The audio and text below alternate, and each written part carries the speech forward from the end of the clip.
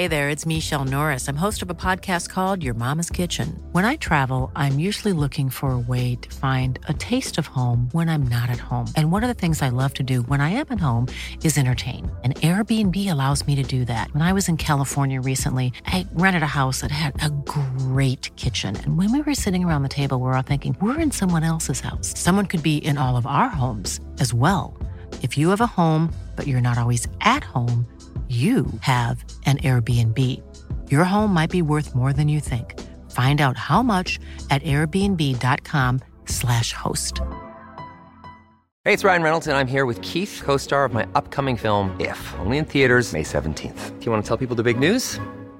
All right, I'll do it. Sign up now and you'll get unlimited for $15 a month and 6 months of Paramount Plus Essential Plan on us. MintMobile.com/switch. Upfront payment of $45 equivalent to $15 per month. Unlimited over 40 gigabytes per month. Face lower speeds. Videos at 480p. Active Mint customers by 531.24 get 6 months of Paramount Plus Essential Plan. Auto renews after 6 months. Offer ends May 31st, 2024. Separate Paramount Plus registration required. Terms and conditions apply if rated PG.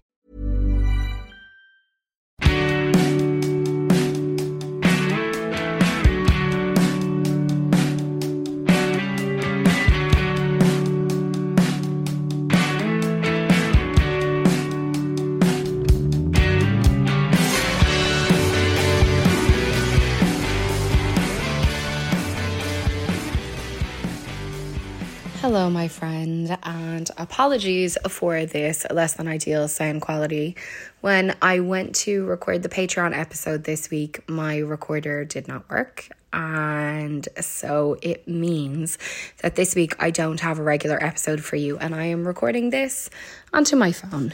However, I was planning on bringing you this live episode from when I was in Limerick with Anna Nolan anyway. The original plan was to bring it to you last week, and now you're getting it this week instead. I so enjoyed this chat with Anna. She is so smart, so clued in, really funny, totally charming. I think you are going to love her.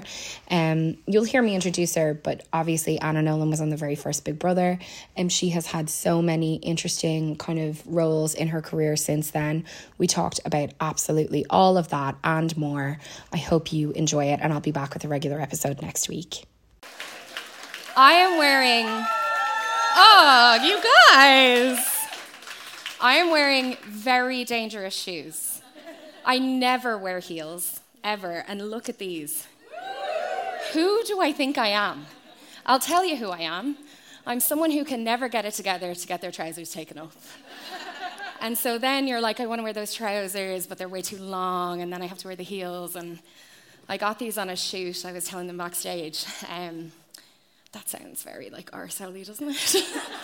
No, I was doing a thing with TK Maxx, and Courtney Smith was styling it, and at the end she was like, do you want to keep the shoes? And I was like, I will never wear them, but yes, I will take them. I will take them. So first of all, thank you guys so much for coming. I know the weather's a bit grim, and let's be real, the world is a bit grim. I hope you don't mind that I have this up here, but just I've been getting lots and lots of messages from people saying they want to donate, but they're not sure where they want to donate. And it's kind of a tricky one because, I mean, I think we all are in the same boat. You kind of want to make sure your money is going to the right place, that it's somewhere that it's actually going to be used. This is who I've been donating to. I don't work for them. I can't make any guarantees, but my hope is that there are organizations that are actually making a difference, because it is tough. And it feels a bit weird, I think. I find at the moment to almost like do anything that isn't talking about this, but I'm not going to talk about this for an hour and a half, so don't worry. No, we're going to have a bit of fun tonight, and I'm going to take you on a little bit of a journey. But before I do, I just wanted to acknowledge there are some people who were supposed to be at this show tonight who aren't here because they were at a funeral today. Shh. Sorry. We do not need my WhatsApp going off as we do this, do we? I'll get rid. So yeah, there are some people who were supposed to be here, but they're not because they're at the funeral of Joe Drennan today. I'm sure you all heard about the absolutely tragic accident that happened, and he died in a car accident. He was 21, just in case you didn't hear about him. I have read so many beautiful, glowing reports about him this week, and it seems like we really lost someone who was really passionate about giving something special to the world. So I just wanted to kind of acknowledge that. It's a real shame. The whole thing is a real shame, but I'm sure I'll come back to Limerick again and we'll all get together. Okay, so who saw today who the guest is tonight? So who doesn't know who the guest is tonight? Okay, that's interesting. So normally I keep it a secret, but today I just felt like, oh, sure, feckin'. Who watches Big Brother? Who's watching the new season? Okay, few. Who watched Big Brother back in the day? Yeah, that makes sense. So I'm watching all of it. I have always been a big fan of Big Brother. I watched from the very first series. I fell off a little bit kind of toward the end of the Real People ones, but always stayed engaged with the Celebrity Big Brother series because it was just full of absolute mayhem. And my guest tonight, I mean, I have been following her career since I saw her on Big Brother, but she has done so much more than be on Big Brother. But she very graciously has agreed to at least talk to me for a little bit about that experience tonight. And I'm going to talk a little bit about Big Brother in general. I'm going to take you back to the very beginning. We're going to watch some little clips. We're going to enjoy some famous moments. And I thought I would introduce my guest first so that she can join us in watching those clips. So please welcome Anna Nolan. Did someone gasp? Anna, someone fully gasped when I said your name. No, genuinely, I really enjoyed Maybe that. there was something caught in their throat. They're choking. So I have a million questions to ask Anna. But before, as I said, we're going to go down through the annals of time. I'm going to go back to the year 2000 and talk a little bit about how Big Brother came into our lives in the first place. Before we do that, oh God, can I gush about Louise McSharry for just a little bit?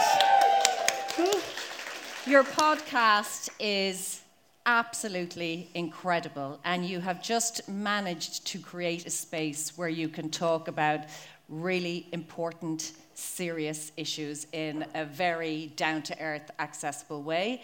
And you can have a load of fun in relation to lots of other things. And the third thing that I love so much about you is how much you share about your life. You know, personal stuff, emotional stuff. And for me, I just think it's brave at times, but it's equally as important. So I think a huge round of applause for Louise McSharry. Okay, thank you. I love it. Thank you. I love you. I love it. Thank you. The feeling is mutual. I actually really struggle sometimes with the personal stuff. Do you? Yeah, sometimes I'm like, do people really want to hear it? They do. It's hard because the people who, like say when I was on the radio or even now on social media, the pricks, right, who exist in the world and who send you messages, what they'll always say is something like nobody cares or like, you know, you have a story for everything. There was this one guy who used to listen to me on the radio in Galway, and every time I told a story, he would text in and say, you have a story for everything. Okay. And I was like, yeah, like, what are you going to do? I mean, I'd like it if things stopped happening to me, but that's just not the way it's going. Yeah, but what you have shared is the things that everybody experiences and how you are coping with them. And we all learn to cope with the tricky things, sometimes really badly, and it's only through seeing how somebody else is coping with the challenges in life that you think, okay, it's okay I'm feeling this way, it's okay I'm reacting this way, and actually there's a really good bloody tip in how to deal with that, whatever it is, again. So don't mind the pricks. Well, thank you. No, I think it's those things that kind of get into your head.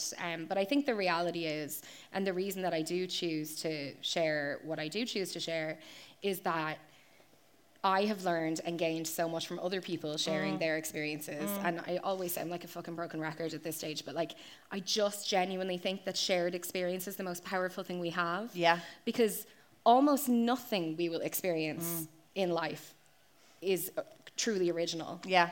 You know, or unique. Like, you can be pretty much guaranteed that someone else has been through it. And sometimes all you need is someone to go, yeah. I get it. Yeah. I know what that feels like. Yeah. And there's so many big, heavy, serious, difficult things that are going on in the world. Sometimes if you just see it in a small space, it's brilliant. Like, I love your social media. I love your podcast. The other person who I absolutely love is this woman called Claire Balding as well. Oh, I love her, Yeah, and the two of you just talking about everyday things just makes me feel good, and I love it so much. Well, thank you. I really appreciate that. Now, though, Big Brother. No, back to you. Let's talk about you for 45 minutes and me for 2.5. Well, no, we've got loads to talk about you and not just Big Brother, but I thought it might be a good idea just because not everybody has watched Big Brother or followed Big Brother. So I thought it might be good to kind of contextualize where we first got to know you. And of course, it was 23 years ago. I know. The passage of 12. time. It gets me every time.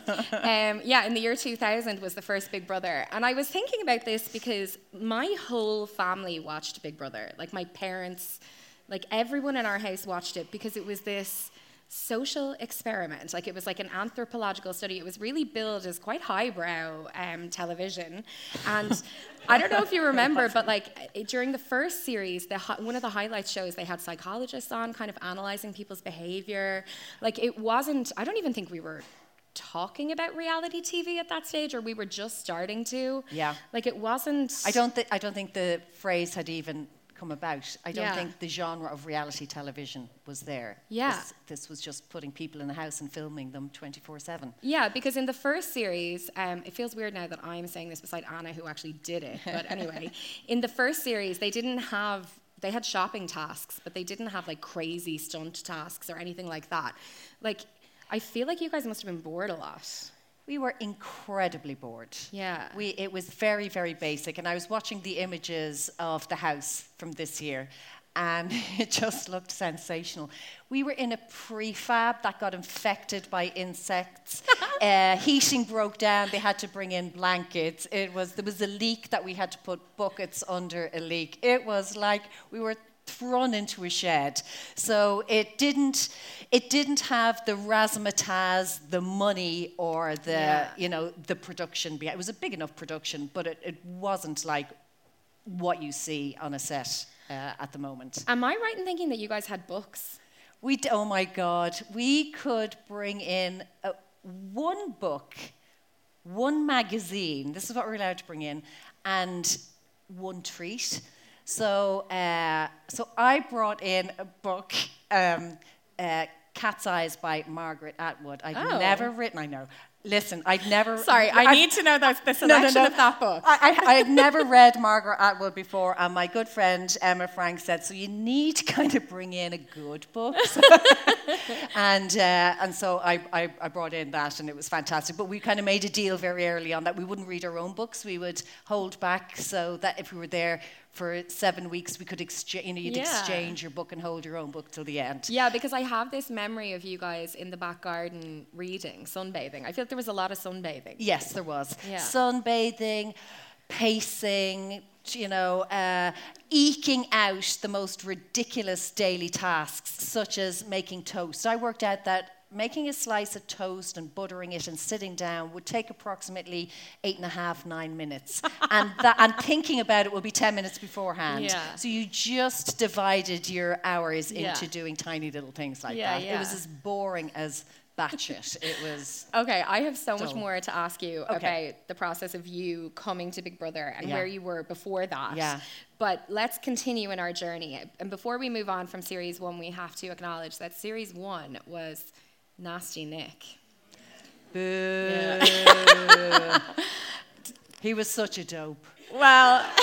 Oh my, he was such a plonker. Well, didn't he work in like finance? I don't know. He lied about everything. Not to not all men finance people or whatever, but like, He was just one of those privileged pricks. Upper middle class gits that I had an allergic reaction to. Yeah. So we never bonded in any way. And I'm sure you'd be talking about the drama of...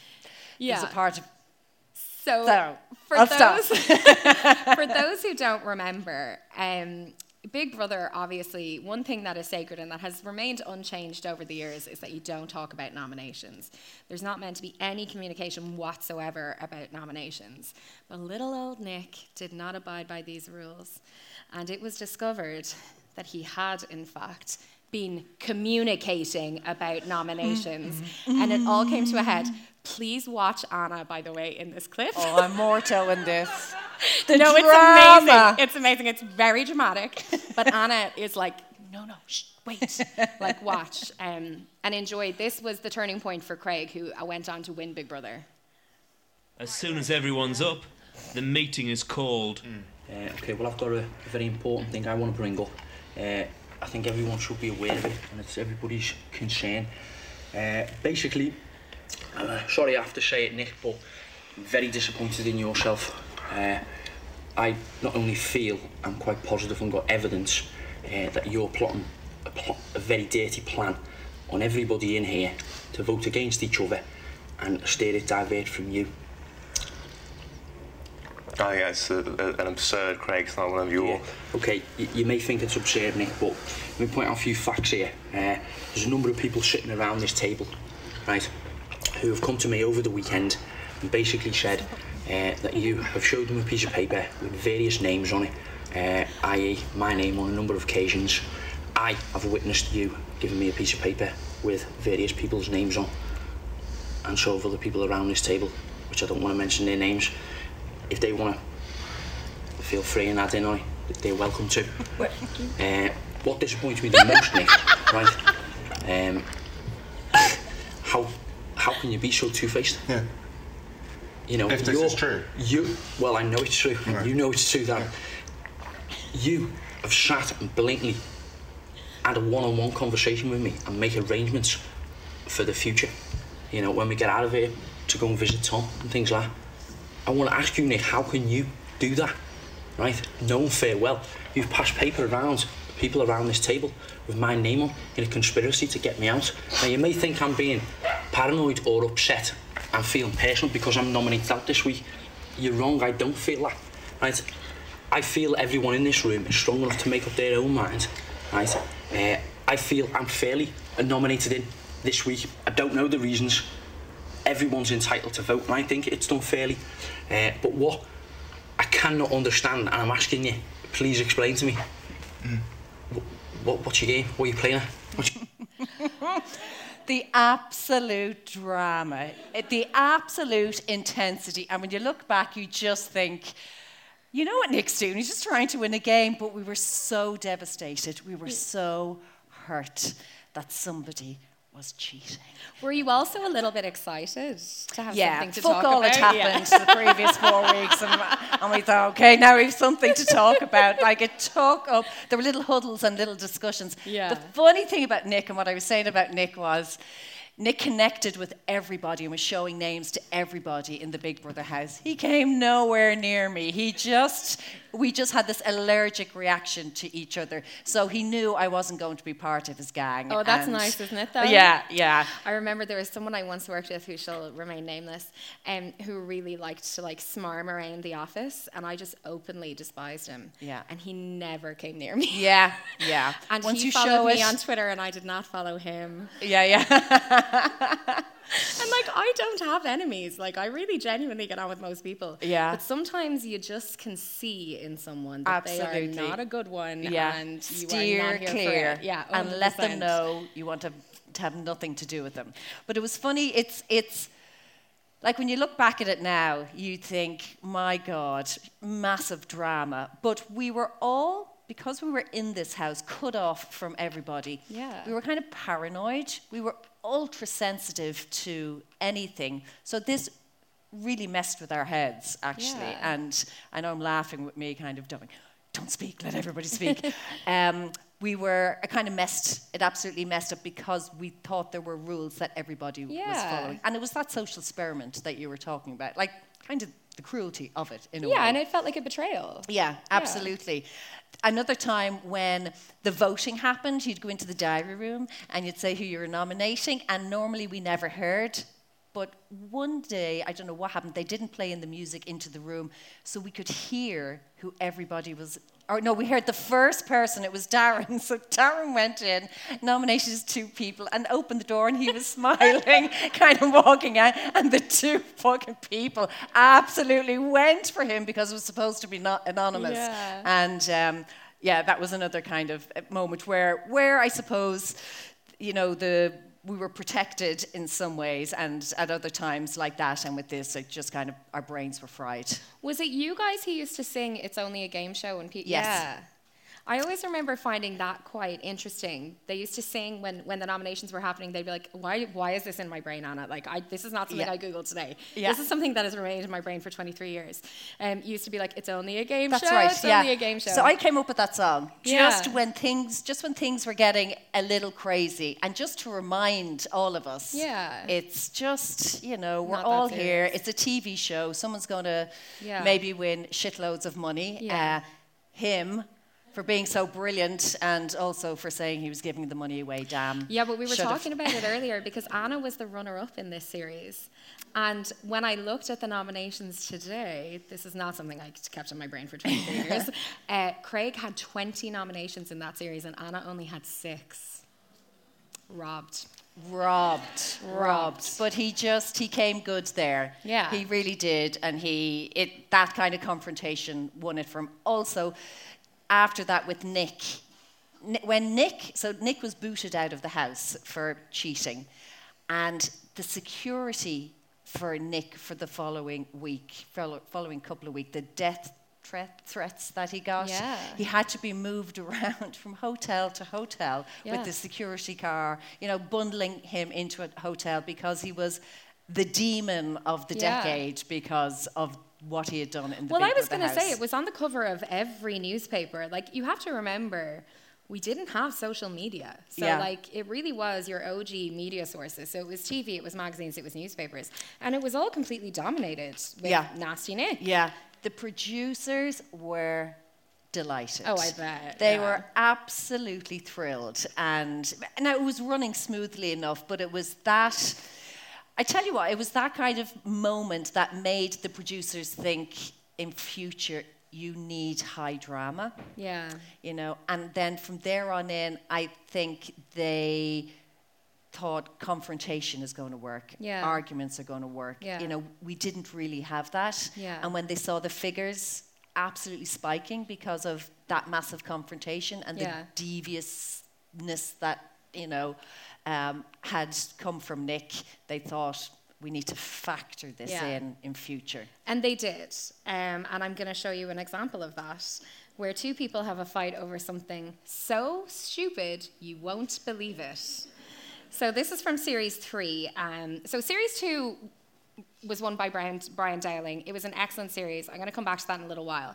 But Series 3, things really started to kick off. They started messing with them in a much bigger way. And on this day, there was a fight about Rihanna's age. R&B singer Rihanna has scored the longest running number one single in a decade after Umbrella claimed another week in the number one slot. The single has been at number one for 10 weeks now, a record last achieved by Wet Wet Wet's 1994 hit Love Is All Around. She's young as well. How old is she? What, 19, 20? She's about 17, 18. No, she's not. She's 19 or 20. She's not. Rihanna, she's not. She's 19, 20. She's young. She's younger. She's 19, you know. I know she's 19. Okay, sorry. Let's not argue about Rihanna's age. Why would I be arguing with you? Who do you think to be arguing with? I just said she's not, she knows. No, she's 19. Not. She's 19 or 20. I don't think I said it like that, she knows. Okay, well, you think that you didn't, and I think that you do, so let's just leave it, shall we? You look like people crying on the telly, you just think, stop being so soft. You're preaching to converted here, fella. Well, I'm Charlie, so to be quite you. honest, I'm sick of listening to conversations where everything gets turned around to what you think and it's about you and you're in it. I'm sick of listening to it. I'm not listening to it. Have you not noticed that when you walk into a room and talk shit, I walk out of it? You two, I'm just sorry to get you involved, but... Fucking fuck off then, why don't you fuck off, you silly cow? Why don't you fuck off? I love the way I'm only you've going to fuck off and not been arguing again like you said you were going to. You've done such a good job. Such a good job. Are you having a laugh? You, Chanel, from Whitfield, where the fuck you're from? Yeah, you know.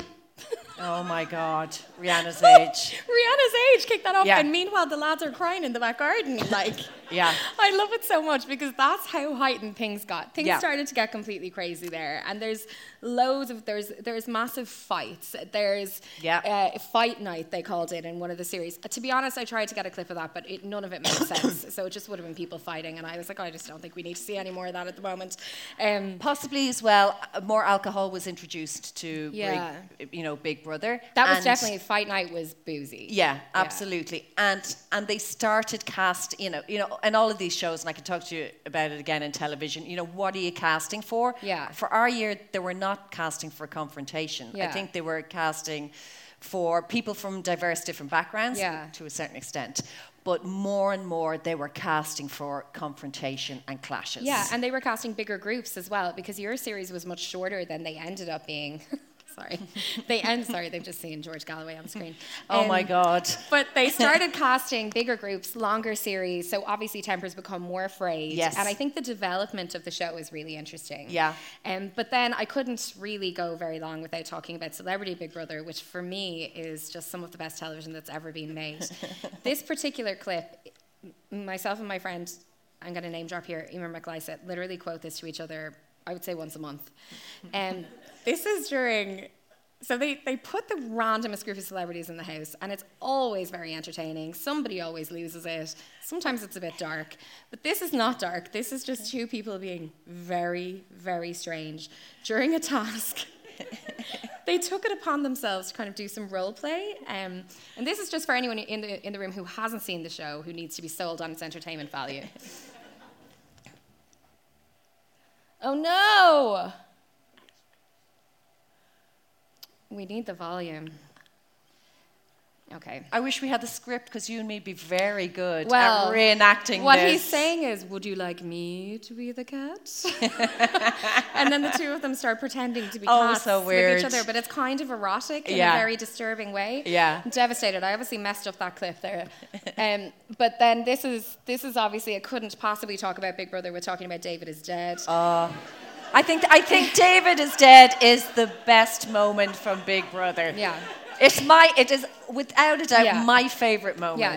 Is there anyone in the room who isn't familiar with David is Dead? Yes, there are. Oh my God, stunning. Okay, so the story is, it's Big Brother, Celebrity Big Brother. Okay, you'll see there's a real, as I said, motley crew of celebrities in the house. This is Tiffany. Tiffany came from Flavor of Love, an American reality TV show. She is crazy. And then the other person you're about to see is Angie, who is the ex-wife of David Bowie. Angie has just been called into the diary room and told that David Bowie has died. Now, they've been separated for a long, long, long time. Like, it's not like a recent relationship, so she's not like, as you would be if it was your actual partner or whatever. But she comes out of the diary room a bit mixed up. One of the housemates in the house at that time was David Guest. That's all you need to know. Please let the sound work on this.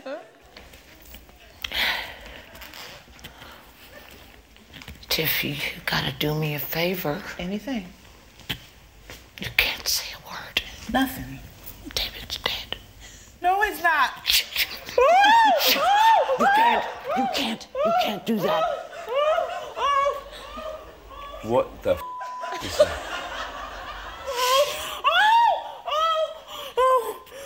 Are you serious? Sit down. Oh Sit my down. gosh, oh my gosh. Sit down. Oh my Stop God. it. Stop it. They're all gonna know. You gotta stop. Okay, I know you're just not. I love you. I love you.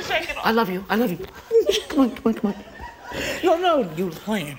I know you're joking. I would never joke. Oh my God, wait, oh gosh. Okay, this is just a joke. It's gotta be. Are you crazy? Would I do something like that to you? Are you serious? Okay. What happened? It just happened now. Wow. Cancer. And you gotta please stay calm, please. Oh my gosh. Oh my and gosh. This is not what I planned to do. Oh my gosh. I was not going to say anything, but... Oh my gosh. Okay, we got to get everybody together. We can't. Please, okay, I can't do that. I'm not going to be able to not. No, I can't do that, honey. I can't do that right now. Oh my gosh. I feel sick. Wait a minute. I need a drink. Oh, God. This is not going well. I need a drink. Big Brother, I'm in trouble. Everybody, come. I can't keep this a secret. Oh, great. I can't keep it a secret. She told me not to tell anybody. What's happened now? What's the matter, babe? Oh, great. Tiffany, come sit down. Tiffany, come She on. told me something, and I have to say it. I can't. I'm not able to not say anything. Sit down. No, go in the diary room. That's what it says. Sit down. I hope she's just joking, but she says she's not. Screaming. Yes. What? Sit down, babe. Sit down. Sit down. She told me that David is dead. Yes. David? Yes. She said he just died, and I can't hold this in by myself. No! Oh, you gotta help me. I gotta deal with this now. I f***ed it up. Oh, Jesus. David. Where's David? Where's David? Where's David? It's fine. It's fine. Why the f*** did she say that? She told me that David died. Angie's just said that David's just died. What's she doing? Sit down. Come and see him. David, she just told me that you were dead. What? What the f***? That is so... Chill. No, chill. Chill. Tiffany. Why would she do that to me? Tiffany. What? Don't stay away. Come over here. Sit with me. Sit with me. Why would she... That's Come and sit down. Come on, babe. Keep them apart. What did I do? You told her that David was dead with cancer. Yes, he is. He's in there asleep. David, my ex-husband. What does she think? Okay, let me calm it down. Let me calm the situation down. Oh my gosh. I was not prepared for how fun it is to watch that in a group. I mean, it's one of the best moments of television ever. The characters that are in it. How they're relaying the information to each other. Just the fact that David happens to be asleep in the bed as well, that they're pulling back the duvet. No, he's alive. It is so good. It is one of my favourite television moments ever. Mine too. Gemma's facial expressions when she suddenly comes on the screen. Oh, it's so good. And the way at the beginning she's moving from massively, devastated to, you're joking, and this kind of manic grin on her face, and then just going crazy and going over to everybody. I'm not supposed to tell everyone, David's dead. It's just brilliant. It's brilliant. Like I don't think you could write it. No, better. you couldn't write it, and it's edited brilliantly as well. It's really well put together. It's so She doesn't give a good. damn. She's just like looking fabulous in her dress and gown. And the thing is, there's a lot of darkness in Big Brother as well. Like, we've seen some pretty grim stuff. Like, that girl in the background, she was an actor from, I think, Hollyoaks, and then things took a really dark turn for her. She kind of, had feelings for someone on the show, and it ruined her relationship, and she kind of had a really rough few years afterwards. Yeah. And I don't know if you remember the Roxanne stuff. There was a Celebrity Big Brother where there was a soap actor who was in it, and she basically, I don't know what happened. One of the other people who was also a soap actor touched her, like it was on camera, like touched her arm, like messing, and then like pretended to kind of shadow box. And she turned it in her head into him having punched her. And the more she talked about it, the more convinced she seemed to become that it had actually happened. And it became this huge story. And he was devastated because he was like, I didn't, I never would. And the guys in the house didn't know who to believe. And then, in the end, she was pulled out of the house and they showed her the footage and they were like, what the hell? Yeah. And then her career was destroyed. Yeah, and, her career was destroyed. And Emma Willis did a really brilliant interview. Really kind of just wasn't taking anything from her at all, and it really gave her a tough time. Yeah. It was kind of quite cold and not brutal, but it had to be really harsh. Well, it was very powerful, and this is the thing about the show, is that these things can happen, and it's important to confront them and call them out for what they are, obviously. And we saw it, laid out on the TV, and how serious the consequences can be. For either party. Yeah, it was a wild one. But anyway, we're sticking to kind of the light stuff tonight, guys, because, we're not in the humour. So I wanted to talk about some of the most iconic housewives. Housemates of Beverly Hills. It's my brain, my brain was like, Sorry, that's for another night. And obviously, I don't think you can talk about Big Brother without talking about Jade Goody. Jade Goody was in Series 3, and while she did unfortunately have a bit of a dark turn on Big Brother, in the first series she was in, she was just so loved. Yeah. And I think this moment is a good kind of example of why. Is there a river called the Cambridge River? Yeah, it's called the Cam. Really? You swear? I only thought there was the Thames. I thought that was the main one in London. It is. But I don't live in London.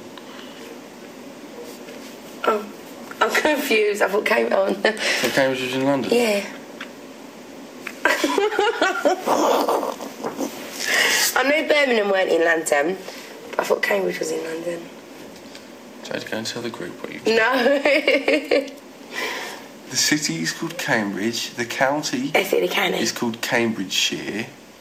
Oh, it's not Kent then? No. And the region is called East Anglia. East Anglia? Yeah. That's abroad. Is there not a place called East Anglia abroad? Jade, have you been taking stupid pills again? I swear. It does sound abroad though. Come on, East Anglia. Sounds like it's near Tunisia or something. So she still couldn't, by the way, identify it on a map like years later. She was really ditzy, but like owned it. She owned it. Yeah. She was quite. I met her once. Did you? Yeah, I did. So I was represented by an agent in London for a while, Noel Kelly, and Jade was with the same agency. And I met her once, and she just had this beautiful energy about her. And I remember watching Big Brother, and she was very, whatever she thought was out there. And I'd say the editors and the producers had to really balance, you know, whether you're going to laugh with Jade or at Jade. Yeah. And, it, you know, now they did put out quite a lot of stuff that you're laughing at Jade. Yeah. But the way she expressed herself, she was just unashamedly Jade. She didn't know, in that example, geography or where rivers were or where cities or towns were. But she did it in such a way that she wasn't embarrassed. She just didn't know those facts. They hadn't, been part of her life. She didn't feel she needed to know them. So I'm just going to move this a bit because it's banging off. But everybody loved her. Yeah. Everybody absolutely loved her because of that confidence that she had. And when, you know, it was broadened out to understanding Jade's life and where she came from and the relationship with family members, then your admiration for her grew hugely. Yeah. Another character on the show who was absolutely adored. 9 p.m. Excuse me. Was Nikki Graham. Who Gosh, I two once tragic met stories. in Brighton on the street. Yeah, 2 tragic stories. Very unfortunate. Nikki Graham struggled with anorexia through her whole adult life. But she was one of the most entertaining Big Brother housemates of all time for moments like this. No, it's not fair. Nikki comes to the diary room. Hello, Nikki. I'm feeling very venomous and angry. How dare she vote for me? She doesn't even know me. She doesn't even know who I am, what I'm like. She's never even spoken to me, wouldn't even give me the chance, she wouldn't even look at me.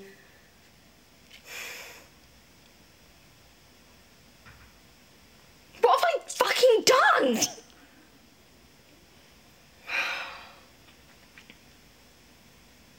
I would have actually taken this if it had come from the other housemates, to be honest, because I took it last week, and actually, if they'd have voted for me again this week, fair dues, fucking right, because I moan and whinge and all the other reasons why they nominated me last week. But she does not know me, and she's just come in here, marched in a golden gown, and fucking ousted me out, and it's not fair. It's not fair. I don't get it. You lot have made a damn well good decision. I hope you're pleased with yourselves. Let me out. She, again, like, knew who she was and wouldn't apologise for it. Yeah. And that's what they both have in common. Absolutely. Nikki was just I found her incredibly entertaining because she would pull people up on things that she wasn't happy with. Now, she could move into that territory of, which happens a little bit in Big Brother if someone feels they're not being listened to, you know, and she's not the greatest listener, I don't think. It's that's that kind of sentence you get in Big Brother. Are you disrespecting me? Are you disrespecting me? You know, they talk over each other. Jade less so, but Nikki definitely that type of person. But again, honest, incredibly self-aware, incredibly unapologetic for who they were. And the 2 documentaries that were made about both of these women's tragic stories, Jade Goody in relation to cervical cancer and the amount of work that Jade did in relation to awareness for cervical cancer, and then poor Nikki and her issues, eating issues that she had over the years, both of them gone, and, you know, both of them 2 brilliant characters. Yeah, gone far too soon, rest in peace. Then before we get to Anna, I had to acknowledge, I have to say one of my favourite Big Brother people ever, and it is Brian Dowling. Yeah, super. So Brian Dowling was the winner of Big Brother Series 2. You probably know Brian Dowling. I mean, he's still on TV all the time, and on social media and everywhere you turn around. But I don't know if you didn't watch Big Brother, you may not know that on Series 2, Brian was hilarious. Naturally hilarious. He was young, he was gay. The night that it was the final, I remember him being in the back garden with Helen, who was the runner-up, and literally saying, what did he say? An Irish puff, his word, is not going to win this. Over and over and over again. An Irish puff is not going to win this. An Irish puff is not going to win this. Like, he couldn't believe it. And yet he won because he was just naturally funny and fun. Absolutely. And that's why he still has a career, I think. Yeah, and a real lightness to him as well in the show. It was just, he was an absolute joy to watch. Yeah, I have his best bits here. Hello, everyone! Guess who's here to play games? All my girls at the party, look at that body. Shaking that thing, looking up at this seat, got a nice fat. It's alright, guess I'm gonna have to ride tonight. Oh my God. Hi, I'm Brian. No, you're not.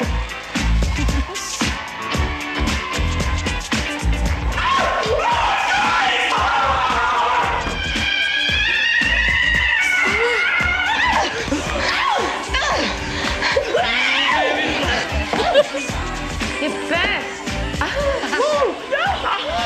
I've been nominating you every day since you've been here. Have you got a girlfriend? Actually, no, I bat for the other team. Just like him. I think you're really sweet. So you give me a blowjob?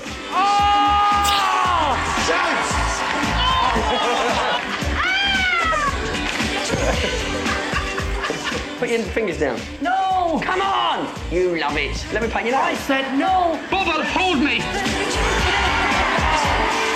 Brian, you are, without doubt, the funniest man I've ever met. But who think that will holy water? Didn't want to see that one. No, I could do hard. But I miss my mom, I miss my dad, I miss my sister, I miss my friends. I miss my goddamn teddy bears, and that's so stupid. I think Mother Trade was fantastic. All these children need so much help. Where are the children? That was Dean's idea. Hello. Penny. It has to go. We're being held against our will, honestly. It looks like TV, but it's not. Did you just move your head at me? Of course you didn't. My name's not even Brian. I'm Simon. He was so funny. He was such fun. Just his Irish charm. Yeah. He was cheeky. The guys in there, the women in there, absolutely loved him. He was just one of those all-round, just funny characters, and his energy on that show as well. You know, every single time you're watching it, he's just bringing it constantly, and he was gorgeous as well. Like, he's still gorgeous. And, you know. Yeah. But he was a great winner. He was, and he didn't expect to win. Like, he wasn't, you know. Yeah, no, I know. I think I was kind of a little surprised that he won as well, but maybe I paved the way for Irish people. Well, I was just going to say. Little segue there. I was just going to say, like, do you think for you, when you went in, was winning in your brain at all? No, not at all. I knew there was... Hang on, actually. I'm going to take you back further than that before we get there. Quality sleep is essential. That's why the Sleep Number Smart Bed is designed for your ever-evolving sleep needs. Need a bed that's firmer or softer on either side? Helps you sleep at a comfortable temperature? Sleep Number Smart Beds let you individualize your comfort so you sleep better together. J.D. Power ranks Sleep Number number 1 in customer satisfaction with mattresses purchased in-store. And now, save 50% on the Sleep Number Limited Edition Smart Bed for a limited time. For J.D. Power 2023 award information, visit jdpower.com/awards. Only at a Sleep Number store or sleepnumber.com. Hey there, it's Michelle Norris. I'm host of a podcast called Your Mama's Kitchen. When I travel, I'm usually looking for a way to find a taste of home when I'm not at home. And one of the things I love to do when I am at home is entertain. And Airbnb allows me to do that. When I was in California recently, I rented a house that had a great kitchen. And when we were sitting around the table, we were all thinking, we're in someone else's house. Someone could be in all of our homes as well. If you have a home, but you're not always at home, you have an Airbnb. Your home might be worth more than you think. Find out how much at airbnb.com/host. Cool fact, a crocodile can't stick out its tongue. Also, you can get health insurance for a month or just under a year in some states. United Healthcare short-term insurance plans, underwritten by Golden Rule Insurance Company, offer flexible, budget-friendly coverage for you. Learn more at uh1.com. When you went into Big Brother, the line that I remember, and I'm interested to hear how you feel about this line, is the skateboarding former nun. Yeah, yeah. That was the way you were pitched. Yeah, lesbian ex-nun skateboarder. Yes. Tick, tick, tick. And they are accurate descriptions? Lesbian, yes. Ex-nun, yes. No. Skateboarder. I worked in this company that made clothes and gear for skateboarders. Okay. And when they were filming with me, they said, will you bring a prop so we can do something, you know? So I brought a skateboard home from the shop.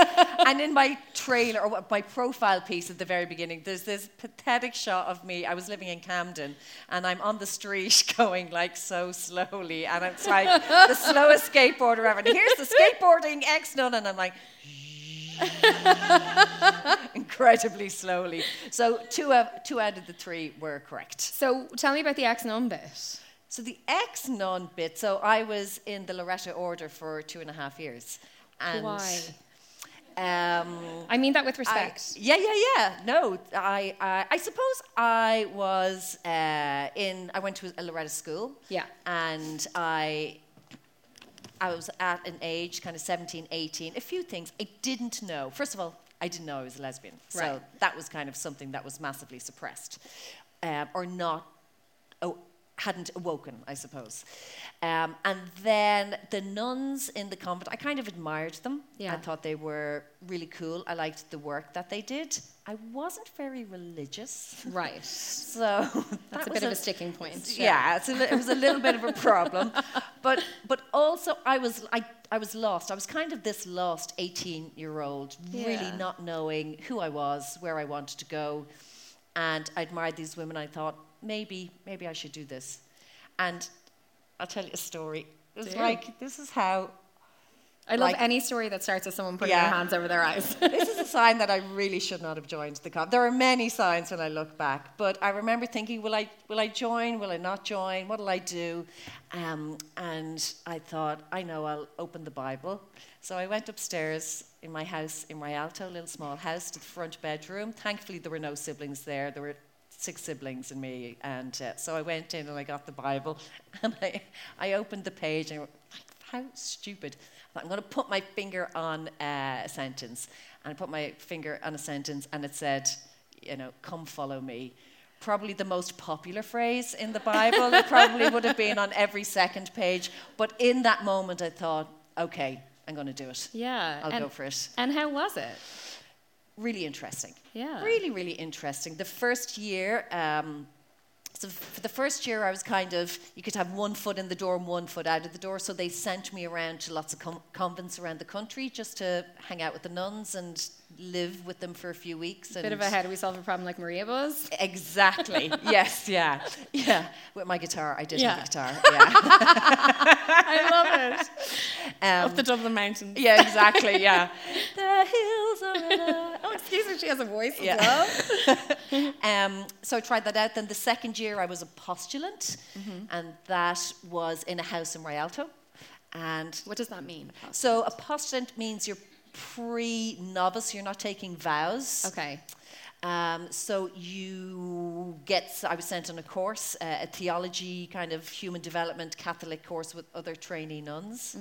And I kind of liked it. I liked what I was learning. Yeah. I was enjoying that side of it. I liked community life. I liked living with these kind of cool women. Yeah. But there were all these signs. Like I remember the house is in Rialto, and you could see my own house kind of over Herberton Bridge, over the canal. And I was being kind of a bit reflective one day, and I thought, should I be here? Should I not be here? And so I decided to sit beside the window and have a cigarette indoors. Right. And I'm sitting there, and I've pulled the curtain back, and kind of smoking out the window, postulant, crazy young postulant nun. And it's on Herberton Drive, and a guard is walking by, and he's going like this. And I went, and then he went, and the curtain was going up. He could see smoke kind of making its way up the curtain. So it was kind of interesting, and there was always signs that I shouldn't be there. And then the third year, I became a full-on novice, and was in Loretto Abbey and had the gear, not the proper gear, not a habit, but nice combo of navy and greys, you know. I might shake it up and do double navy someday, you know. You mad bitch. Mad bitch. So, but you're still like not really sure about the whole God thing? I was getting into it. Okay. Okay. I thought I'd better invest in this just a little bit. Yeah. And then, of course, issues with the Catholic Church, everything to do with it. They were just kind of outweighing everything. Yeah. But on the one hand, Loretto Abbey, there's a boarding school, there's a massive community of these really incredible women. I just loved hanging out with the older nuns. The older nun who kind of baked and cooked for the boarding school, I'd go down to the kitchen and just chat to her and just have really nice conversations. And then I'd be walking back going, what the fuck am I doing here? I'm just like chilling with all these women. And I was telling somebody recently that the night I decided to leave, so I'd started to have a massive crush on this basketball player. They allowed me out occasionally to do some things. And she was this person, she was brilliant at basketball. And I just thought, I love how she does this move. I love how, her arms are really toned. And I'd come back to my little room and I'd go, what is going on here? So one night, Marjorie, who was a friend of mine in the convent, she said, let's go out for drinks. She'd occasionally take me out and we'd go for a few pints. What? Yeah, she was cool. That's a thing? It was a thing. It was for me and Marjorie, yeah. Wow. I can see the appeal. All of this is sounding very appealing aside from the whole religion thing. I know. Yeah. If only the religion had been taken out of it would have been fantastic. This is how I want to retire to my all-female commune. I'm very excited about it. And we went out, got absolutely out of it. Amazing. So I went back to the novitiate, which was at the side of the big Loretto Abbey thing, and I'm putting the key in the door, and then I'm like going up by the corridor. The top corridor was where all the nuns slept, and we were all in individual rooms. I'm walking down the corridor like this, like a ball in a pinball machine, like banging off the doors, and then Rosemary, who's the novice mistress, who was very strict, very attractive. She'd gorgeous dark hair, and I used to love our conversations, talking about theology and God, and Anyway, that's another thing. So her door kind of flings open, and she's there in her long night dress and her long dressing gown. I'm going, and she said, "What do you want now, Rosemary?" So, she says, this is not acceptable. I don't know, it's not acceptable. And she said, in my office tomorrow morning. I was like, ding dong. Yeah. No, I said, okay, absolutely. So then I went down, hungover, and she said, you're not happy here. And I said, no, I'm not. And Yeah. that was it. So you really were like Maria. I was, Yeah. yes. Sorry, that's my Kind of. only known reference. Yes, really. yes, You're yeah. less like Whoopi Goldberg, so I can't really go that direction. Those are my two. Yeah, my two what places. other non-films are there? There aren't. Yeah. There's the recent one which is very saucy. I haven't Well, seen I that. actually had a grandaunt who was a nun, and she was Okay. really lovely. And she, when she died, she was living in a convent, and she wasn't sick. She was older, like she's an older lady. And the story goes that she was walking up the stairs. She had her breakfast, and then she said, "I actually don't feel very well." And she was walking up the stairs with one of the sisters, and she said to her, "I feel I'll be with sister someone soon, someone who had recently died from within their community." And she went up, and the sister was with her. She lay down on the bed and kind of tucked her in, and then she just died. Nice. And I thought, how beautiful. Yeah, yeah. Because she had faith. Yeah. So she wasn't scared. She Yes. didn't know she was about to die, but she had some kind of sense Yeah. of it. Yeah, it's a lovely thing to have if you Yeah. have that faith, you know, with your Yeah. religion that this isn't the end, you know, Yeah. that you're moving on to some. It's gone for me, unfortunately. Yeah, you know, I just same, have I know. deep dark fear about death, you know, and I all-consuming. really tried to be a born again Christian as a teenager. Did you? But yeah, I really liked the singing and the youth group. What are we like?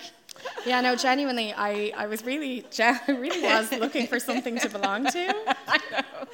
Thank God there were no cults around my area at that time, Yes, because I would have yeah. been straight They in would have there. Yeah. spotted you and you'd be Oh, there. 100%. But yeah, I liked the singing and kind of being part of something. I know. But I just couldn't get into the believing God in thing. God. It's so bad. Yeah. But I think it's such a lovely thing to have. I can't get there. Yeah, and I loved. I think what I took from it, they were incredible women. I realized I like women, but I like the energy and the the vibe of community living as well. Maybe that's why it was easy to go into this place. I didn't mind living in an enclosed space with 9 other people. Yeah. So what did you do after that then?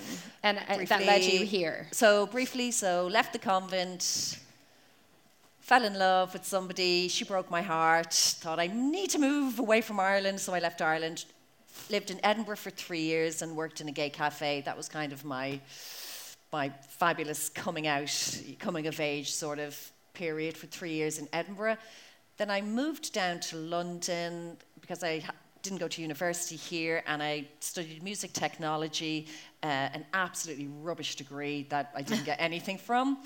And I was at that stage, kind of 29, thinking, what the hell am I going to do with my life? Really at a crossroads. And I sat down one night and watched a documentary about this show called Big Brother. Yeah. And I thought, I'm going to apply for it. And what did your family and your friends kind of think about this? Well, I remember my partner at the time, Tanya, coming home. I was just such a lazy lump. I was doing nothing, you know, and I was working. Relatable. Yeah, I was. Yeah, she was working incredibly hard, and she came home one evening. I think I'd had 5 cans of Budweiser. I said, I have a great idea. There's this show on. I'm going to apply for it. And she's like, yeah, love, you know, good luck with that. So, but I went through the whole kind of application process. And then anyone I told it to, they couldn't give a damn. They just didn't get it. They thought, whatever, it's not going to be anything. You're kind of... good luck with it. Yeah. And even I didn't know what it was going to be. Like, I did get a sense of it when I got the contract from the lawyers, which was that size, where you're basically a document with 100 and whatever pages. You're signing your life away. I remember going around to a friend of mine who was a lawyer, and she said, I brought her a bottle of champagne, and she read the first 3 pages, and she said, good luck, you know, you're signing yourself over. Yeah. So there was no expectation. We just didn't know what it was going to be. I mean, sure, how could you have? Yeah. Like, it was brand new. No idea. And so then you've described, obviously, some of what the experience was like, but, like, looking back at it now, or even in the time after, how did you feel about it? Yeah, I've had lots of different feelings about it over the years. I have pure fondness for it now, you know. Yeah. But I remember, so I'm just going to take some water. Absolutely, take your time. Immediately afterwards, there was this elation, like quite immediately afterwards, that you're out of the house and you're just glad to be free. I can imagine, because you'd be so excited to see your friends, your family, your phone. Well, actually, I suppose you didn't have a phone at that stage. Yeah. But you're like, in the same way that like I'd be delighted to come home to Ireland when I lived in America to have a Club Orange and like walk by a bus stop. Like it must have been all of those little things on top of the big stuff. All of those little things. Yeah. I remember meeting Mel, who was in the house with us, and the night she got home, she lived with her mother, and she said, "Can I put on the radio? Or she was asking her, can I eat? Can I have some food now?" And her mother was saying, "You can do exactly what you want to do." And for me, a couple of days afterwards, I was waiting for the voice of Big Brother to tell me, "Go change the battery pack in your microphone case. It's time now to pick up the food." So it really kind of had an impact for that amount of time. Yeah. That went quick enough. Then there was because it was the first year, there was a craziness about what you were being offered. Yeah. I was offered a book deal for a ridiculous amount of money.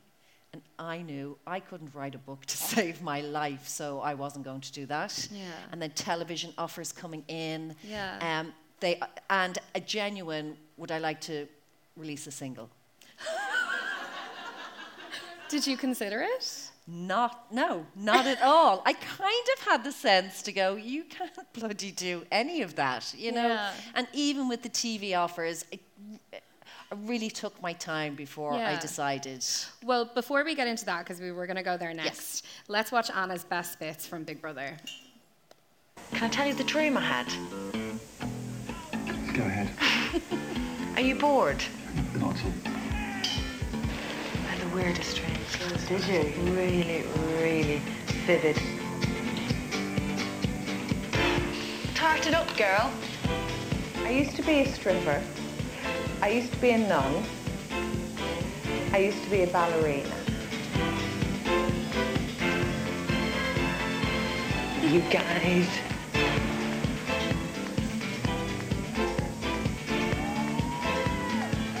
You want to get on with everyone. So frightened, send in SOS. And you want to have time to yourself. I kind of want to go home. And at the end of it all, there's a chance of winning £70,000. Sensational news. We've never had a night here where we're absolutely funny. You've only seen that much of our potential to be interesting and funny.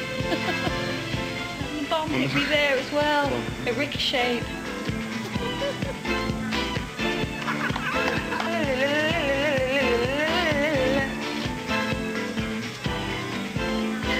Craig, maybe tomorrow night you could sleep in with me and Mel.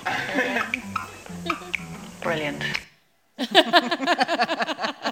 How does it feel to watch that? It's to watch sweet. Yourself? It is sweet to watch it. It was all so simple. It was all, the tasks that we were given, learn Morse code or learn to ride a unicycle. It was just... It was very pure. Very pure, very basic and very kind of chilled. So, and I was so bloody young. Oh my God, So, and I'm laughing as well with the English twang. I have such a kind of a London thing going on there, Yeah, you still sound Irish though. I do. Mostly Irish with the London twang going on, yeah. So you come out, you've got all these offers. Yeah.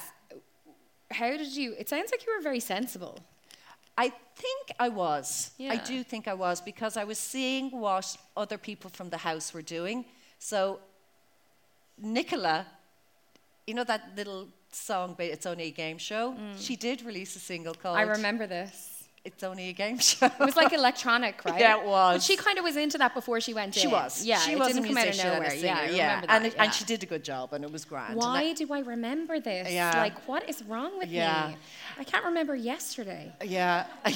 And other folk were doing all of these things, and I got offered a stupid amount of money for a big newspaper article, something like 75 grand for a newspaper article about me and Tanya, and she didn't want to do it, and I didn't really want to do it either. Yeah, but the 75 grand I'm sure was appealing. It was, yeah. It's a lot of money. It's more than the prize for winning Big Brother. Yeah, it was, but I just thought, just sit on everything for a while. Yeah. But there was that panic as well. So you come out, there's the elation, there's all this stuff going on, and then it dies away as well. Yeah. And I got quite depressed, I think, after a few months. Yeah. Just because you've been put into this position where millions of folk have watched the show and Yeah. you're getting spotted everywhere and people are whatever, you know, excited to see you. Excited to see you, and that's lovely. But then that's disappearing, and I'm sitting on, what am I going to do? What am I going to do next? Yeah. I know I can't write. I'm not going to release a single. I know I'll just be okay if I get into television, but I just need to choose it carefully. And then an offer came in from BBC Three, which was BBC Choice, and it was from the guy who ran it, Stuart Murphy, who I had gotten to know a little bit, and he said, let's just take our time and come up with the format and see if you're happy with it. And that was a slow introduction then into broadcasting. And that was that Anna in Wonderland? It was, yeah. Yeah. So this is a documentary series. Yeah. It sounds kind of like a Louis Theroux kind of vibe. Well, funnily enough, when I started working in the BBC, it was from that area. So factual entertainment had just, come about. Yeah. And Louis Theroux had really kicked that off. And on the floor that I worked in on the BBC, I was in one area, very small area. Then Donal McIntyre, who was also doing factual entertainment, he was around the corner. And then the whole half of the floor was the Louis Theroux team. Oh my God. And they had like fuzzball, the people who were working there, kind of Space Invader machines, fuzzball table. Louis would be walking in and out, this kind of creative hub for the Louis Theroux show. Wow. And we were there at 4 computers going, what will we do in this series? Yeah. So that was a whole new kind of area that they were kind of branching into in the BBC, and I was sent around the world to meet crazy folk. Yeah, how did you find that? Because you went to like the Westboro Baptist Church. I met Pastor Phelps and hung out with him and his family. What was that like as a young queer woman? It was, I kind of wish I could do it all again. I wasn't experienced enough. I wasn't informed enough. I was just an okay presenter, especially with that subject matter that is hugely important, that you really, really need to have. Like, I did research it, but my voice wasn't strong enough. And I think... Well, I mean, if you think about the context, you went from not working in TV at all, or interviewing people, or doing anything like that, to being on Big Brother, to then being given a BBC documentary series. Like, that's a big leap. It was big. And they just thought it was good enough that I was a lesbian being parachuted into these really unusual places, And looking back, that's not good enough, And I should have known that. So Pastor Phelps is this incredibly nasty, homophobic, despicable character who would target places where gay LGBTQ folk would be, and him and his family, don't know if you're aware of them, would turn up with all their pickets and placards, and they would go to hospitals where people who were not well, who had HIV/AIDS, and just stand outside and jeer, So when I was confronting, I was just kind of hanging around, and I would just ask them questions, and I was hoping that would be enough, and it wasn't. I didn't have the smarts. And then eventually, at the end of my 2 days with them, I didn't come out until the very end. And I was saying to my producer, I'm nervous. I'm nervous. Yeah, I'm nervous I to would come be. out. And I eventually said at the end on camera, I'm a lesbian. He said, well, you're going to hell with all the other gay folk. And that was kind of, and then he walked away. So it was good. I wasn't good enough to do it, but it was a brilliant experience meeting. I mean, that's a very difficult thing to do. Yeah. Like, I've been interviewing people for years. I don't think I could do that. Like, it's a very particular skill. It's a really particular skill. A talent, really. Like, I'm not sure it's something that you can... I mean, maybe you can learn it to a certain extent. But and because the factual entertainment space was only just evolving, so beforehand, if Current Affairs or if a factual documentary had been doing it with Pastor Phelps, you would be going in and you would be very factual about it, and coming from that place. But Louis Theroux and David Mortimer, who kind of set up that fact and area, were bringing entertainment into it. And Louis had the skills to hang around with people like Pastor Phelps or all of these other quite outrageous, sometimes dangerous characters. And he just knew how to make it more entertaining. Well, His charm. It's a singular thing he has, though, Yes, you know? yeah. So you stayed in TV presenting. You Yes. did, like, we would have seen you on the afternoon show in RT. Yes. We would have seen you on the Great Irish Bake Off. Jesus, sorry, I nearly misnamed the programme. Can I ask you a question about your time in the afternoon show? Yes. So my memory of that time was that the newspapers, the media in general, were constantly writing stories about, so just for anyone who doesn't remember, there were 3 female presenters of the show that was on in the afternoon on RT about you guys fighting. Was that frustrating? Yes. Yeah. Yeah, they loved it. This idea, it's an age-old thing. Women fighting with each other, you know, Yeah. cat fighting, not getting on for some reason that appeals to the media to run those stories and for people to read it. Do you think it's still as much now as it was then? Because that was what? How long ago was that? That was 15 years ago? 2005 or 6, so Yeah. maybe 17 Yeah. years ago. Is it the same? Well, no, I don't think it is the same. Yeah. You know, you look at... it was rare, though, for it to be pure female presenters. Yeah. And normally there would have been the bloke and the woman, there would have been Marty and Mary, there would have been the guy and the girl kind of on the couch together. So it was, I think, Mary Curtis in RT who said, let's get 3 women together. So, yeah, I don't think it would happen as much now. Yeah. But then I don't know, would we get 3 women presenting a show now either? No. On RT? No, maybe not. But you see it in other areas. You see it in podcasts. You know, you see it in other kind of online shows. Yeah. You get it on, you know, you get it on Dancing with the Stars. Yeah, with, that's true. You know, the 2 female hosts Yeah. there. Yeah. But they're not looking for the fighting anymore. Yeah. But we were constantly asked about our relationships and how we got on, or where was there tension, or that. Yeah. I can imagine that was really frustrating. Yeah. So then, currently you work behind the scenes. Yes. You moved into production. Yeah. You're now head of development for Coco Television. It's one of the biggest production companies in Ireland. You, for example, have worked on programs like Room to Improve. Are you familiar with that? I don't know. Yeah, maybe. The lovely Dermot. So how did you end up deciding, actually, I'd like to be on the production side? So it was a combination of 2 things. I stepped away from the afternoon show. I did 2 years of it, and I thought, it's not me. It's really not me. The content isn't something that floats my boat. You know, I didn't want to talk to a chef about 1 or 2 cloves of garlic in that. And I kind of had to move away. So it was a combination of my time was running out presenting. Yeah. You just know they don't want me. I've stepped away, but also they don't want me anymore. This is coming to an end. Yeah. And I thought I better look into something else. And I looked into different options away from television. And I thought, I'm just going to try production. Yeah. And I went to a person who owned another production company, and I thought, give me a job. I'd love to produce. And he took a chance on me, and that was it. It was just banging on doors. And for the following kind of 4 or 5 years, just banging on doors saying, please hire me, you know. But that's the freelance world. Yeah. And in television and media, you have to keep putting yourself out there. So it was quite a few people taking a chance on me.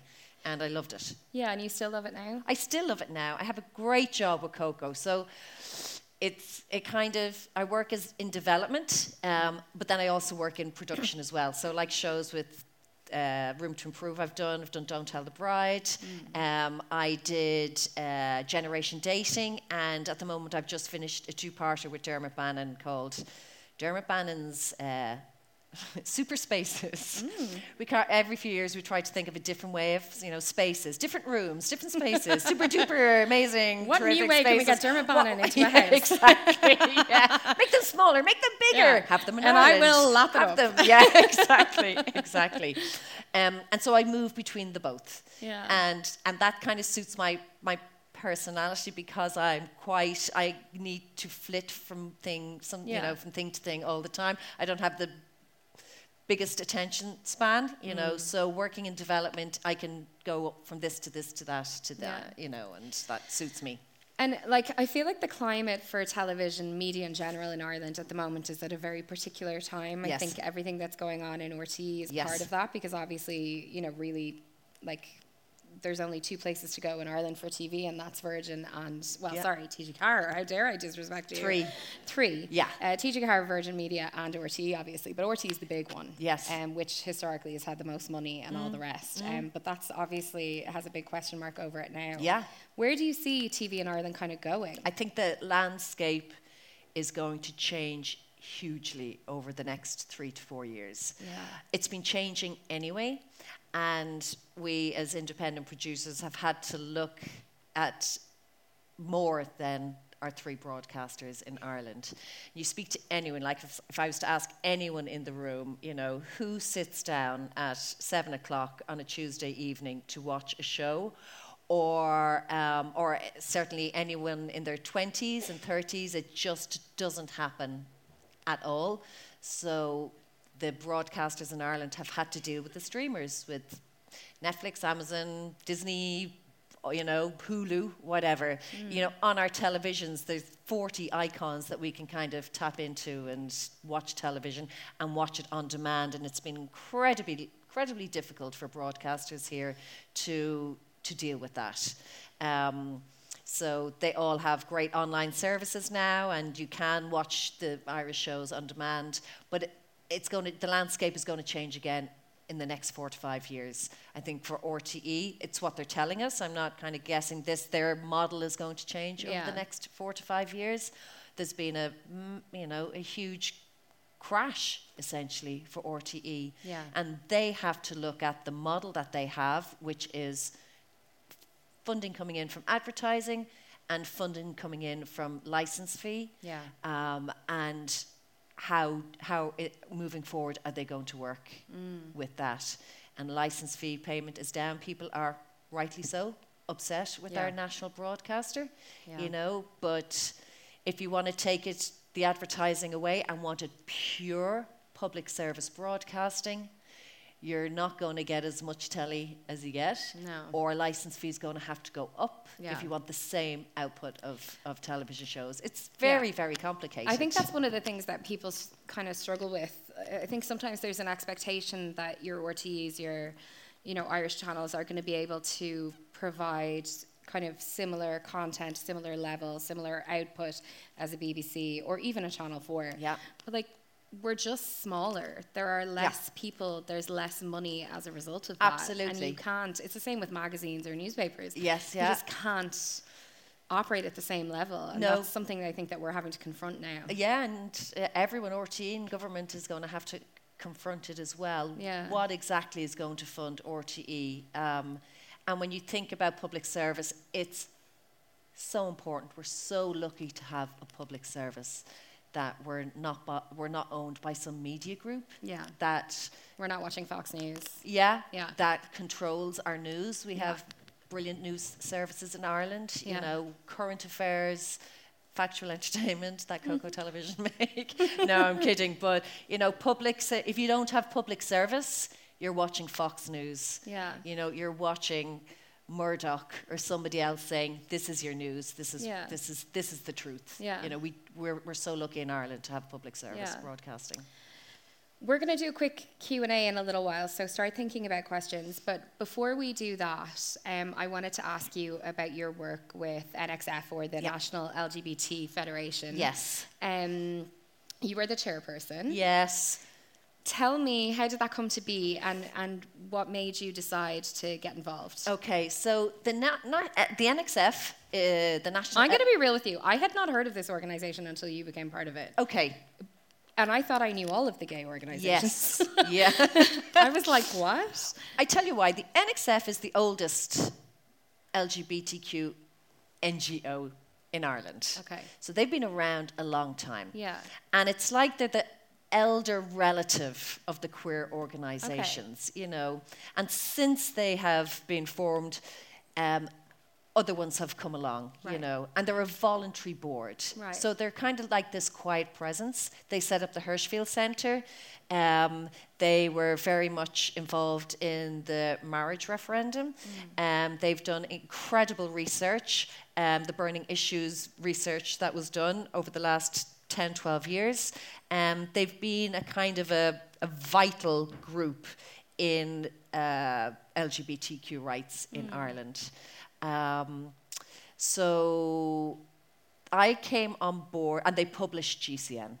GCN, of course, Gay Community News, that we all love. So I was kind of looking to do something maybe 3 or 4 years ago.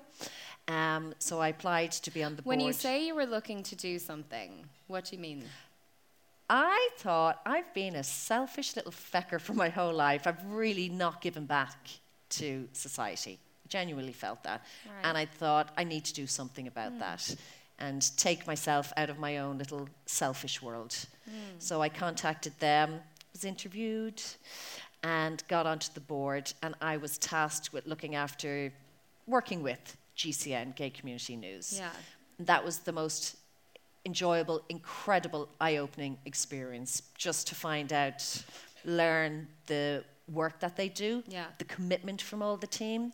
Like, this is an organization that it's an online publication and print publication that has to reflect what's going on in the community, that has to entertain, that has to pick up the really, really tough stories, that has to campaign, that has to do a huge amount. And it's charity as well. So kind of getting into that space and ultimately kind of being blown away by what they do for the community. So I did that for 2 years, and then the chair of the board left, and we all had a conversation if I wanted to be chair, which I thought about for a long time and was kind of terrified because it's quite a grown-up job. So I decided to take it on if I could bring the NXF into a new space. Yeah. So that's what I've been doing, and I wanted the NXF because it's a group of really brilliant, smart, generous people. And I thought we could offer actually a whole lot more than what they have been. They've done incredible work, but I wanted the work to be impactful, to make a difference within the community. And so I created a strategy with them. I won't go into it, but just create a strategy for the next 3 years that will make sure GCN will be, sustainable. That the galas, which is the Gay and Lesbian Awards, great night that happened 2 weeks ago, that can still go on, and then creating an activist academy for young queer people, that we can bring older people from the queer community with younger people and exchange information and skills and all of that. And then finally, a kind of a rainbow summit is what we're calling it, which will be a gathering of people from the queer community. So there's my goals for the next 3 years. Sorry, and by the way, that's in addition to her day job. Like, that's very impressive. That's very impressive. I'm honoured, and that sounds whatever. I'm genuinely honoured to be doing it. It's a lot of work, but I get incredibly excited about it. Yeah. So I'm just really delighted to be doing it. And it is so important right now in the climate that we're living in. It's so important right now, I think, for young LGBTQ plus people to hear online on social media how people feel about our community. I don't know where they find the strength to deal with. I'm a bit older. I can go, whatever. I'm switching off this stupid machine. I don't need to hear it. Yeah. It's now spilling out onto the streets. Yeah. You can hear the right-wing anti-trans rhetoric, which is rife and all over the place. So I think with the Activist Academy, I just want to offer support and help equip young folks so that they don't get burned out, so that, there are brilliant activists out there at the moment, but you can see it's a drain. Yeah. You can see how depressing it is for them, and I want what they're bringing to LGBT world to continue for decades and for them to have the strength to, keep going and offering what they're offering. Oh, I think that sounds so good. That's so good. Well, Anna, I honestly, genuinely feel like we could talk for 6 more hours. Yes. But people have homes to go to, and I respect that. So we thought, we actually haven't done this at my live shows, I've done 100 of them, I've done 5. But we haven't done this before. But I thought tonight it might be good to finish up with a little Q&A in case any of you guys have questions. We have some microphones, so if anybody has a question, just stick your hand up. Okay, there's one there. The brave first one, it's always... very hard to be the first one, yeah.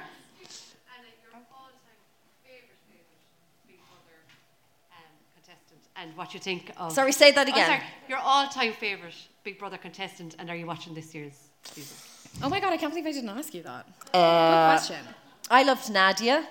Yes. I think a special big shout out to Nadia because she was an incredible housemate. Again, somebody very much in the Big Brother world, that somebody...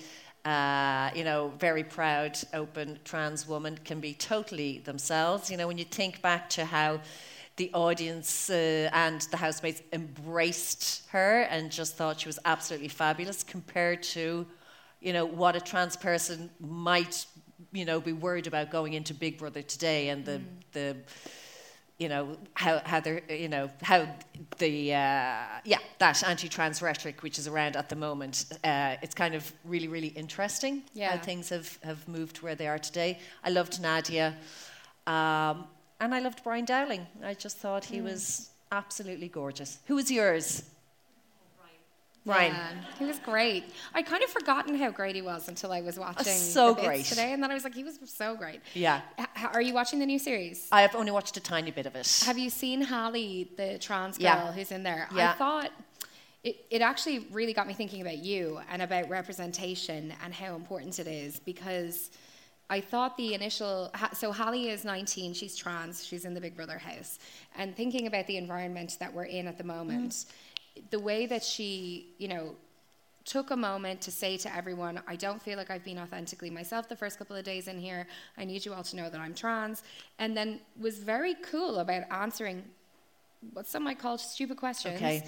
But in a very cool and confident way, I thought was really powerful, not just in terms of her confidence, but also in terms of the value that has for the thousands, potentially millions, I don't know how many people are watching it, but of people watching, to have their potentially stupid questions answered, and to see that this is just a girl, and there's no evil kind of subplot. This is what we're talking about. We're just talking about people who just want to live their lives. Yeah, absolutely, and visibility is so important, isn't it? Yeah, absolutely, and to see her being there, her just chilling, interacting in this household. It's kind of a great environment for people who might be listening to the absolute rubbish that is spouted around social media, and just to see her and just being this cool woman, it's fantastic. Yeah, I totally agree. Any other questions? Okay. Oh, there's one here. And one over there. Oh, well spotted. Hi. My question is, would you go on Big Brother now with social media? I don't think I have anything to add really to Big Brother. I don't think they'd pick me. I don't think I would be entertaining enough or exciting enough. I'd probably be that person who's just going to sit on the couch in Big Brother and actually not interact with anyone, because that's who I am now. If I don't give a shit, I'm not going to say anything. So, What if you were 30-year-old you, but social media existed? I probably still would. Yeah. I would. I have this dual kind of personality, see me, don't look at me. See me, don't look at me. Yes. And I think why Big Brother possibly worked for me was that you were getting no feedback. We thought nobody was watching us. Yeah. We honestly felt this we actually had this thing. This show has been axed, and actually there's nobody in the production room at all. Everyone's gone home, and we're just kind of in this house, and no one's watching. So, so I probably would do it again. Yeah. And then there was one more. Where did you see it, Anna? Left there. Oh, left. Sorry. Hi, sorry. This is one just specific for Louise. You've been talking loads about your diagnosis of ADHD, and I was just wondering, are you planning on doing like an episode that maybe goes more in depth with that? Good question. Yeah, I cannot get over the hunger people have to hear more about my experience and ADHD in general. So I've been thinking I might ask the doctor who I have been working with if she would come on and answer some questions from listeners, because I do think that people are really desperate for information. It's kind of a strange time because obviously loads of us are getting diagnosed with ADHD and also autism, like lots of different forms of neurodivergence. And there's this really annoying conversation happening in the background where people are like, oh, everybody's getting diagnosed with ADHD, as if that means it's not real. And it's not that, no, we just know about it now, and we know that it kind of presents itself differently in women, and you know, that the experiences of women in their 30s and 40s is different to the experiences of 7-year-old boys, and that, you know, actually what we know is that ADHD in women gets worse instead of getting better, which is the way it works for men. And actually what tends to happen is women are so brilliant that we can actually function at a very high level until we have kids, and then all of a sudden we're like, no, this is too much. I'm totally overwhelmed. Like, you know, we are getting diagnosed because we're learning about it. So it's frustrating to have the conversation in the background of the, like I have heard from lots of people on Instagram and in various other ways saying, oh, I just don't know if it's bad enough, or I don't know if I'm kind of, you know, I don't know, is it real? People don't take me seriously when I talk to them about it, or I mentioned it to my partner and he kind of laughed at me, or I mentioned it to, you know. So I think that's why, this was not your question, but I've just gone off on one. I think that's why there's such a hunger for information, is because people are having their experience invalidated, which is really frustrating. So yes, in short, yes, I do plan on doing more on it. I have a few ideas actually around how I can do more on it, because look, I still have not found my dream medication scenario. That's something that's still in process for me. But the understanding of myself that the diagnosis has given is amazing. Do you know what is another thing that I found annoying that people say is, but why do you need to name it? Yeah. It annoys me so much. And I remember chatting to my mother a while ago, and she's saying, it's so important to name things. She said, label everything. Labels are so important, you know, because the idea of knowing that you have this neurodiversity and you can find out more about it. Yeah. And, you know, why not name it? Yeah, but that's such a good point, because just in knowing, in it having a name, you know what to Google. You know where to go to get more information. You know how to find people who have similar experiences for you. And not everything is going to apply to you, but every once in a while you hit on something and you're like, oh my God. That's why I've never been able to get a dinner in the supermarket, because I walk in and it's too much and I don't know what to do, and so I leave with like an apple and 3 pears, and then I get home and I've no dinner. Yeah. Like, do you find choice difficult? Yes, I find everything difficult. Would you make a documentary? Yeah, totally. Okay. Hit me up, Anna. Yeah, I will. I would. Yeah, 100%, because the need for it is very real.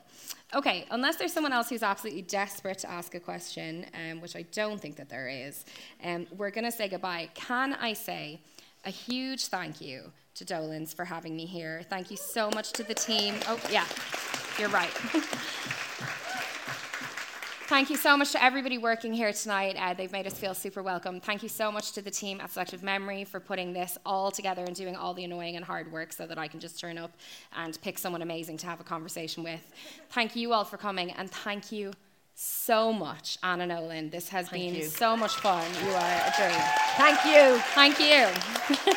Thanks, guys. Now, can I walk off the stage without falling over? Thank you.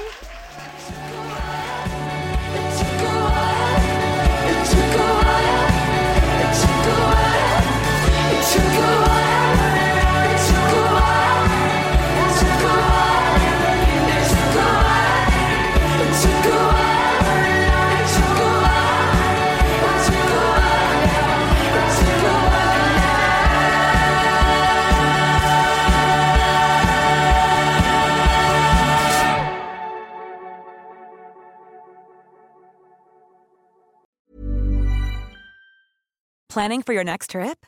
Elevate your travel style with Quince. Quince has all the jet-setting essentials you'll want for your next getaway, like European linen, premium luggage options, buttery soft Italian leather bags, and so much more. And is all priced at 50 to 80% less than similar brands. Plus, Quince only works with factories that use safe and ethical manufacturing practices. Pack your bags with high-quality essentials you'll be wearing for vacations to come with Quince. Go to quince.com/pack for free shipping and 365-day returns.